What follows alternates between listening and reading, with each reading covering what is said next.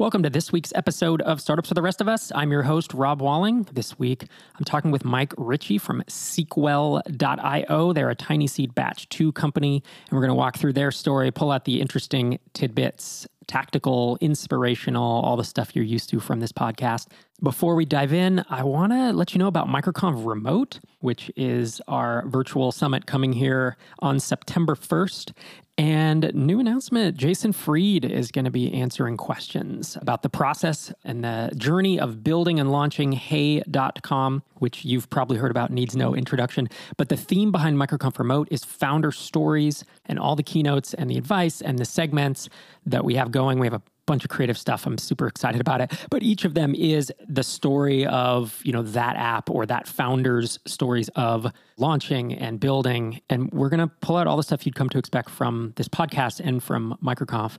It's the inspiration and the tactics and the strategies that can help you continue growing your business.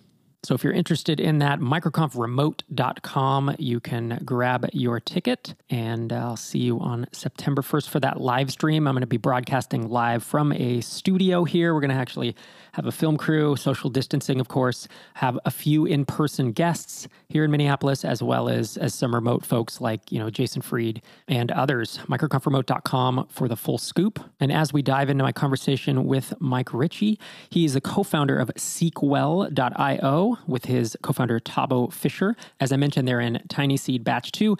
Some interesting things about Sequel.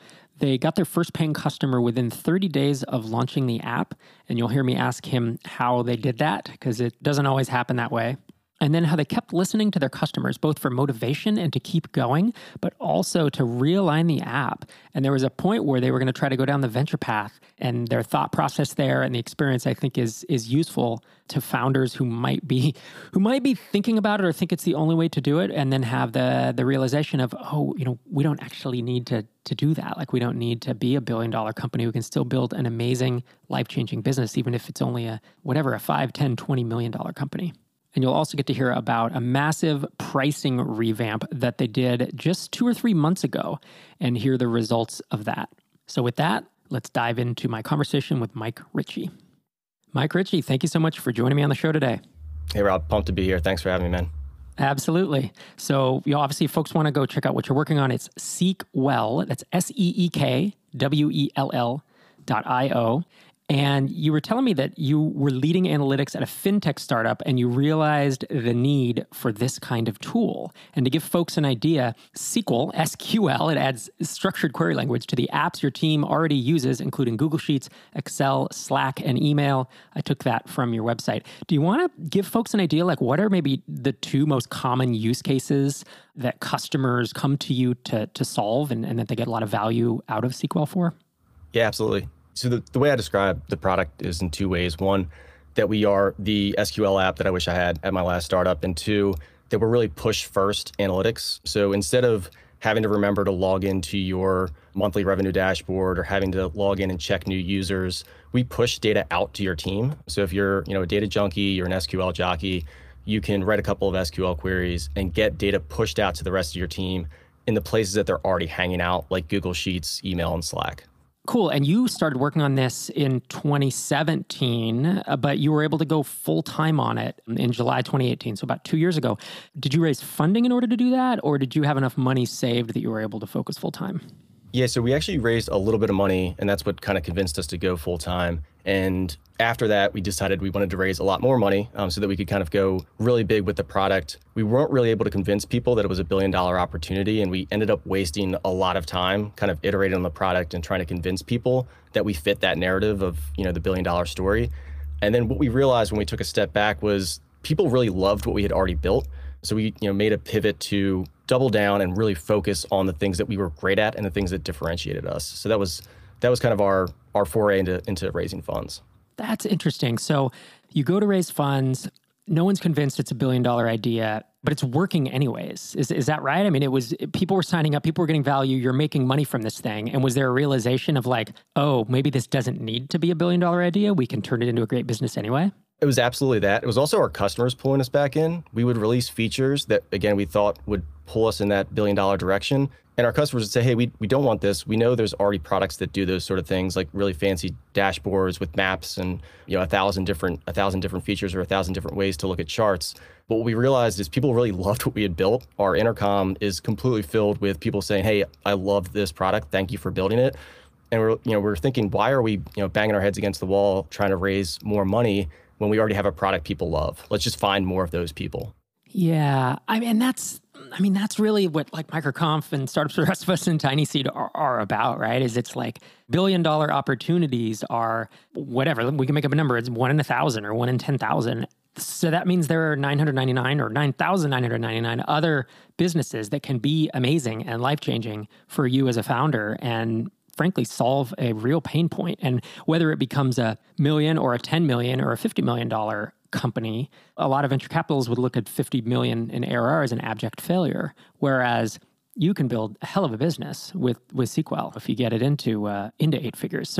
So was there a mental shift then where you were like, okay, we're not going to go the VC route and we are just going to focus on building a great product, serving customers, and essentially kind of making it a profitable business? Yeah, there was absolutely a shift towards laser focus on profitability. There was also just like a stress shift. Like we just became a lot less stressed out. I still worked extremely hard. We still all worked extremely hard, but there was a lot less pressure of like, hey, you have to hit this one tiny home run of convincing 1 out of 1,000 VCs to give you $1 million, give you $2 million. That went away, and we really just focused on making customers happy. So that is a lot less stressful to me, is one by one making customers happy. They're a lot easier to make happy, and that's a lot more enjoyable.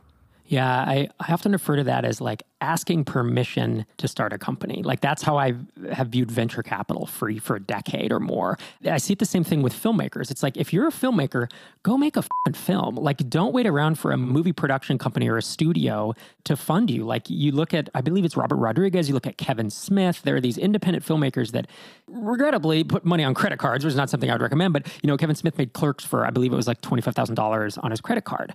And it's a black and white movie and it's kind of rough. It's amateurish, but like he went and made a film. He didn't wait for permission. And I think of writers as well. Like, oh, I need an agent. I need a publishing company, to endorse me in order to publish a book. And it's like, no, you don't. If you're a good writer, go write your book. Publish it on the blog like Andy Weir did. He wrote The Martian.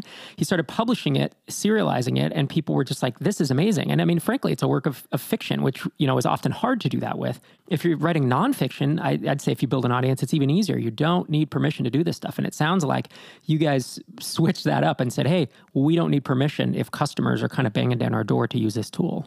Yeah, and The Martian's my favorite book, so that's fitting, I guess. Yeah, I love that book. We had our, my 14-year-old was probably 10 or 11 when we let him listen to it, and I was like, it's a really good book. There's a lot of F words in it. It's funny. Did you see the movie as well? Oh, absolutely. Have the audiobook, have the Kindle version, kind of a Martian junkie, I guess. So we were talking before I hit record, and I was asking about kind of your 2 customer avatars. Like, who are your most common, let's say, roles in a company that come to SQL and get value from it? Yeah, the first demographic we do extremely well with is technical product managers or just technical business people. So they aren't developers. They're not planning to learn Python. They're not planning to set up servers and web apps, but they do know SQL and they love data and they like getting their hands dirty with it. That customer we do extremely well with. The product instantly clicks with them. The 2 things that click with them obviously is being able to push data out to the rest of their team. A lot of times those technical product managers are the first data person at a company, and they're responsible for keeping the CEO informed, keeping the CFO informed, and everyone else. The second type of demographic we do really well with is the data person. So, once you get to the 200, 500 person company level, you generally have a head of data and you generally have a few data analysts. There we also do extremely well, especially those companies that don't have really well built out business intelligence. So like a company like Looker, they might come in and do a whole kind of project to set up a pretty sophisticated data model and all of that type of work. The companies that haven't done that yet, we also are extremely successful with. I mentioned 2 earlier, but the third one we also do well with is even when that company goes past the point that they have really sophisticated data models, there's a lot of like edge cases that BI tools do really terribly with, especially some of the more traditional business intelligence platforms like Tableau. So it's really bad at pushing data out. It's really bad at doing like ad hoc analysis. it doesn't have any ability at all to share SQL with your team, which is one of the core value props of SQL is you can store and tag and search any SQL anyone on your team has ever written. So those value props really resonate with those kind of more scrappy data people. And I'd like to, I'm jumping around the timeline a bit, but I'd like you to take me back when you first launched, because you told me that you had your first paying customer within 30 days of launching, which is unusual, I will say. So I think the first question I have is, like, you knew that you needed this tool at your previous job. Did you do any validation? Did you have conversations? Did you have a launch list? Did you have customers who said, yes, I want that? Or did you just go build it and launch it? Yeah, so I think we did what was the best validation you can do is solve a problem that you have yourself. So I knew exactly what the solution needed to be. We built versions of it at my last company, but when we really productized it and built it into an application, I already knew every single step that we needed to go through to build the product. And I also knew exactly who the target user was and where they might find us. So we launched on the G Suite marketplace, again, sometime in late 2017. And from the time that I started, kind of pulled open Google Apps Script, which is what the original version of the product was written in, to the time we had our first paying customer was about 30 days. Yeah, that's crazy. So there is a danger with just building for yourself, because you can have a problem that is either so unique or that is maybe you can't find any other customers even though other people might need it. Did any of that enter your mind, or was it, hey, I have this itch that needs scratching, I'm going to build it, and I'm just going to expect that there are other people that I will find? Yeah, it definitely entered my mind. It also entered everyone we talked to's mind when they were convinced it wasn't, a $1 billion company, because they just felt that it was like too small of a niche. And I knew there were a lot of people and a lot of companies that were exactly like us out there. I did not know whether they would be interested in using a product like this, especially paying an amount that would make this, a profitable and, great outcome for me and my co-founder. So we did not know that going in. And the validation was really like, hey, let's throw this together, put it out there and see what the response is. And the response was absolutely enough to keep us going. And do you think the G Suite launch is still a viable approach today? I mean, it was almost 3 years ago, or because a lot of these things, they change and it gets too crowded and it becomes less viable over time. What's your take on the G Suite marketplace? Yeah, I was actually it's funny you say that. I was poking around in the Forms marketplace, so, Google Forms, and there has been an explosion there. There are multiple applications that have millions of users. I think part of it is education. So a lot of, high schools and colleges and even like middle schools use Google Sheets and Google Forms. And it seemed like a lot of the products were tailored towards solving the problems that teachers and administrators at schools might have. But I think it's absolutely still viable to build a business. We've had several kind of copycats come on and launch similar products. I think we've been able to comfortably stay ahead of them. There are a lot of gotchas when you're building something specifically in G Suite, and especially if you try to depend on Google's architecture that, sort of the out-of-the-box functionality of G Suite. So the language is Google Apps Script, and they let you pretty much build an entire application for free, within the product, and it will run on its own. But the infrastructure has severe, scalability and other limitations. So there's a lot of kind of gotchas in building one of those products. And we've, again, been at this for a while and have found a way around all those issues. And you guys have been growing pretty well. Obviously as a tiny seed company, I see your metrics. You guys have been growing pretty well over the past year or more. Are there a couple lead sources or traffic sources, or what's working for you? Is it cold email? There's just so many ways to get new customers into B2B SaaS these days. I'm curious what's working for you guys. Yeah, it's a little bit of everything. We have not tried cold email. That's on our to-do list. And for anyone that hasn't read it, the book Traction by DuckDuckGo's founder is incredible. Like that's sort of the methodology that we're following is going through finding channels and running tests. So that's cold email is a test we haven't run yet. But honestly, most of the traffic to date has just come from either content, so blog posts that we've put out there, or just answers that we've posted on places like Stack Overflow and Quora. So it's really just trying to be helpful on the internet and seeing who responds to that. Yeah. So overarching it sounds like kind of content marketing, but really you focused some specific things on answering questions. Absolutely.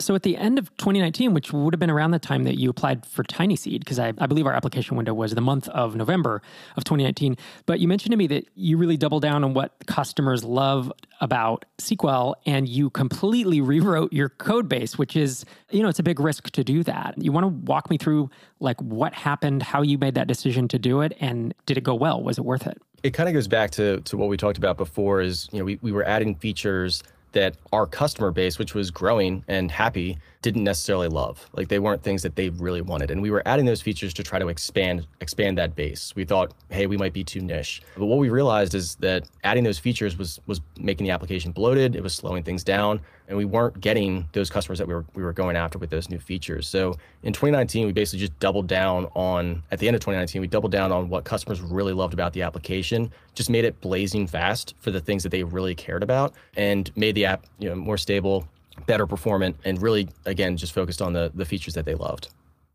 Why did you have to rewrite your code base? That's something that I tend to discourage people unless something is really a nightmare, because it often takes 5 times longer than you think and it doesn't solve as many problems as you think. But there, of course, are exceptions to this. So I'm curious why you decided to do it, and whether you thought in the end that it was a worthwhile decision.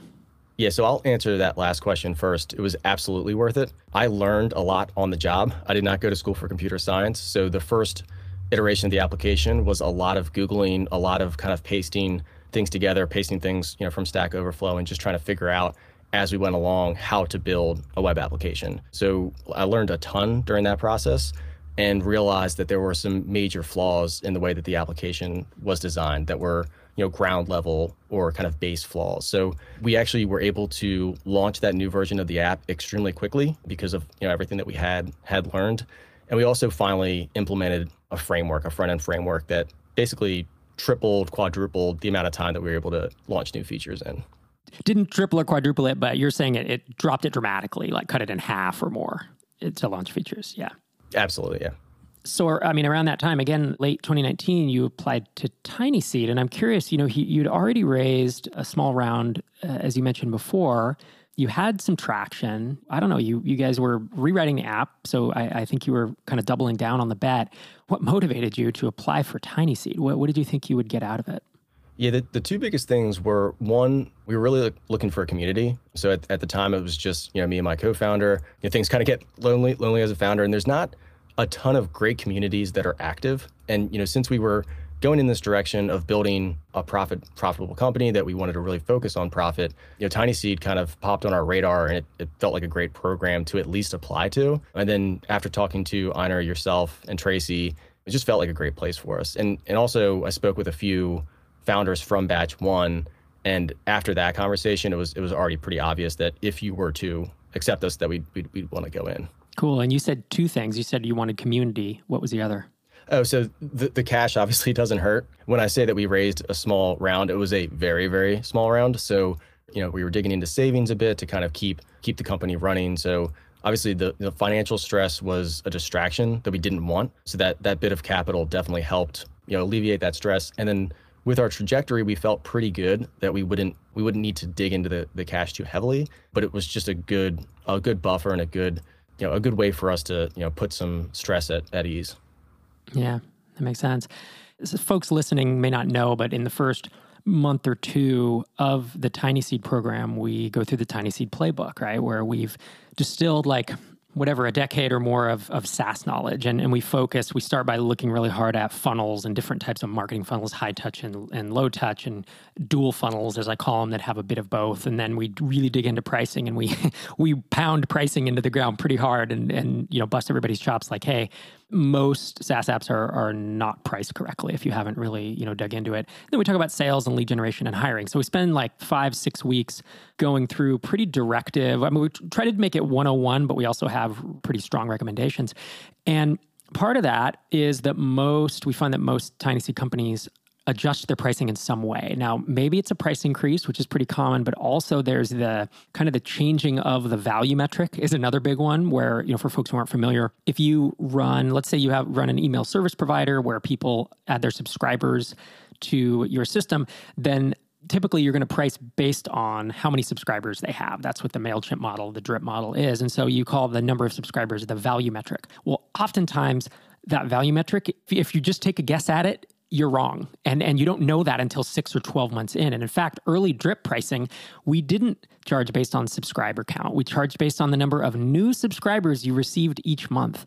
And that was a terrible way to go. People didn't really understand it. We didn't have expansion revenue. It was a mess. And so I had taken a guess. I was trying to zig when others zagged, and it didn't turn out correctly. And within, I'd say 6 or 8 months of launching, we switched the value metric from number of new subscribers to total subscriber count. And that turned out, that's what made Drip a great business, right? Is the expansion revenue. So all that said, there are a bunch of ways to tweak pricing. There are a bunch of ways to really start to grow the business. And I know that you guys adjusted your pricing, value metric, you raised pricing. That was a pretty involved process. You want to talk us through your thought process there and kind of the mental state of what that felt like to do something that can really accelerate growth, or it can kind of break your business?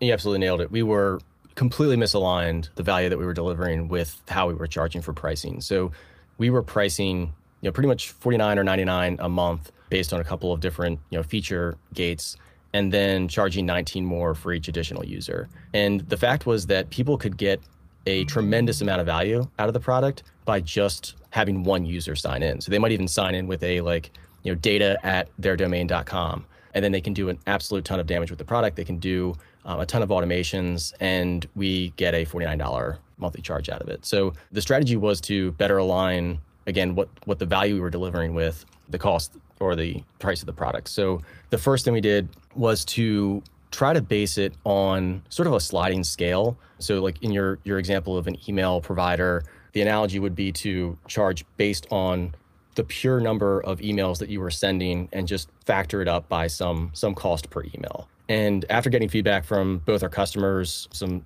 trusted advisors, Tiny Seed founders, and yourself and Einar as well, we realized that was going to be way too confusing. Not enough people were going to understand how many, what we call runs, they were going to need coming into the product to really be able to pull the trigger and sign up for a trial with the product. We kind of went back to the drawing board and decided to just make it tiered, but based on that same metric, so that if you have, say, 10,000 runs, that feels like a lot. Customers were willing to at least try to start a trial there. What we really didn't want to do is like nickel and dime and have your price change from month to month and fluctuate every month. So that strategy and that pricing model we launched in April. And you said the emotional side of it, that was really stressful. We were really worried about whether or not customers would be, existing customers would be confused, like, hey, this is the way I pay it today, but now you're offering this type of pricing, or whether or not we were going to have just a huge drop off in trial signups. And we don't really have the sort of volume that you can A/B test something like this. We went ahead and just launched it and then tracked metrics closely. So the first thing that happened was that trials did drop. We had also at the same time removed our quote unquote free plan. That was what we attributed most of the drop to. Relaunched with a continued kind of free or basic plan and saw trials tick back up basically to where we were before the pricing change. So, once we got to that point, we felt comfortable and confident in the change. And then 2 to 3 weeks later, when those trials started to convert, we felt great because we started seeing customers that would have been paying, $49 a month were now in the $150 or higher plan, and they were all happy. They understood the pricing. They all got unlimited users, which I think used to cause some angst. Is that, should I go around the system, create this like data@mydomain.com to try to skirt the per user pricing? And now that people have unlimited users, they sign up their entire team. So 12, 15. We have one company that has over 300 users now. And that never would have happened before, without the unlimited pricing. So yeah, we're extremely happy with the results. I think we definitely have some work to do, but it honestly probably couldn't have gone any better. Yeah, that's great to hear. And I mean, it is always stressful, to add or remove credit card up front, to launch a freemium plan, to launch a lower price plan, to remove your low price plan, to increase prices, to change your value metric, any of these things.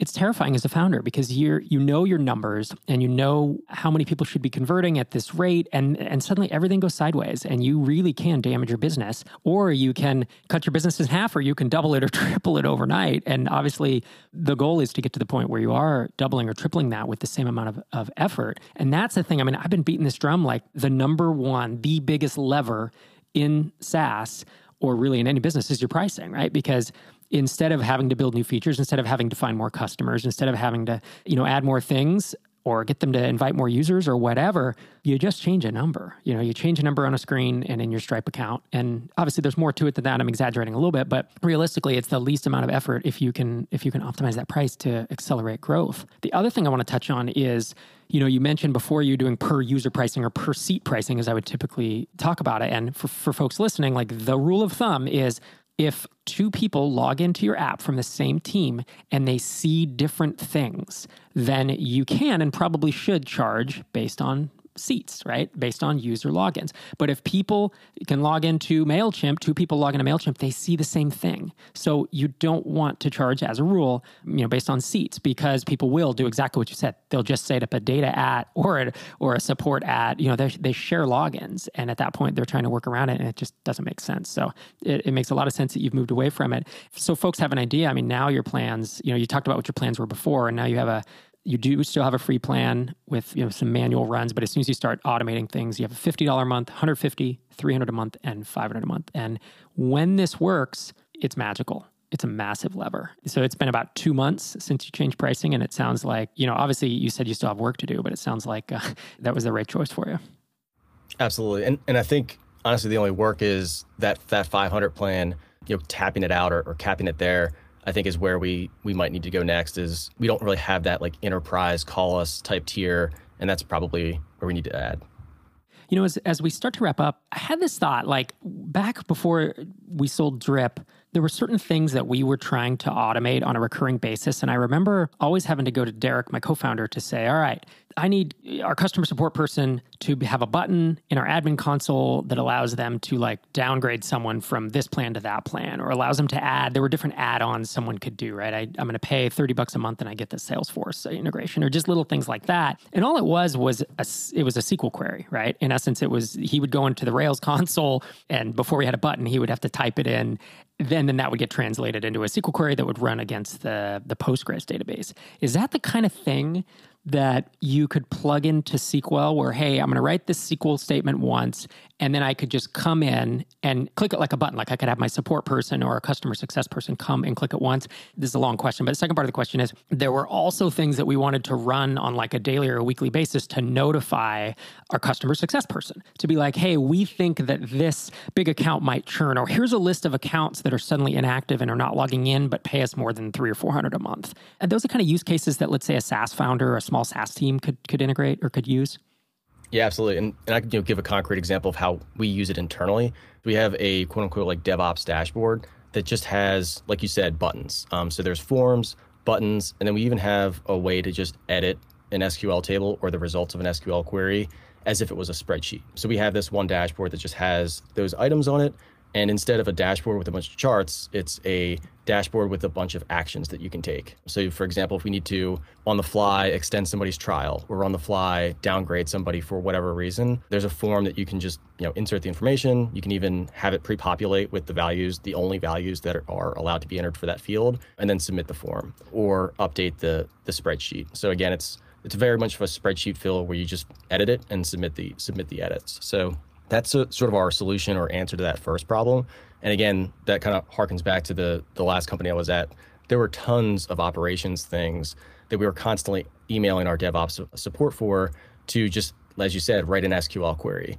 And there might have been like hour-long, 2-hour-long turnarounds, whereas that DevOps person can write the query once and then expose it to the rest of their team. So that's kind of the first piece. And then the second piece is really exactly what the initial insight was, around building SQL, which is kind of push first. People want data and information pushed to them versus having to remember to go check it. And then you can obviously schedule and automate that. So, we have alerts for, hey, it looks like the usage for this really important account has dropped dramatically, like dropped off the face of the earth. We should possibly either reach out to that customer, or we should check that all of their automation is working, or check that the connection to their database is working. So all of those types of alerts, we have those set up, and they only send when you actually need to know about it. So you can kind of trust that it's there if you need it, but you're not, distracted or bothered if you don't need it. Yeah, I think that makes a lot of sense. I think kind of last question for you is, you've been working on this app now for 3 years in essence, give or take. Has there been a moment where it just felt like a show, like where I'm basically asking for the low point? Over 3 years is a long is a long time to ask, but has it been a time where you've been so discouraged that you didn't want to do it, or you didn't think it was going to work, or maybe when all the servers were down and you thought, oh, we've had a good run? Oh yeah, man. Every other day.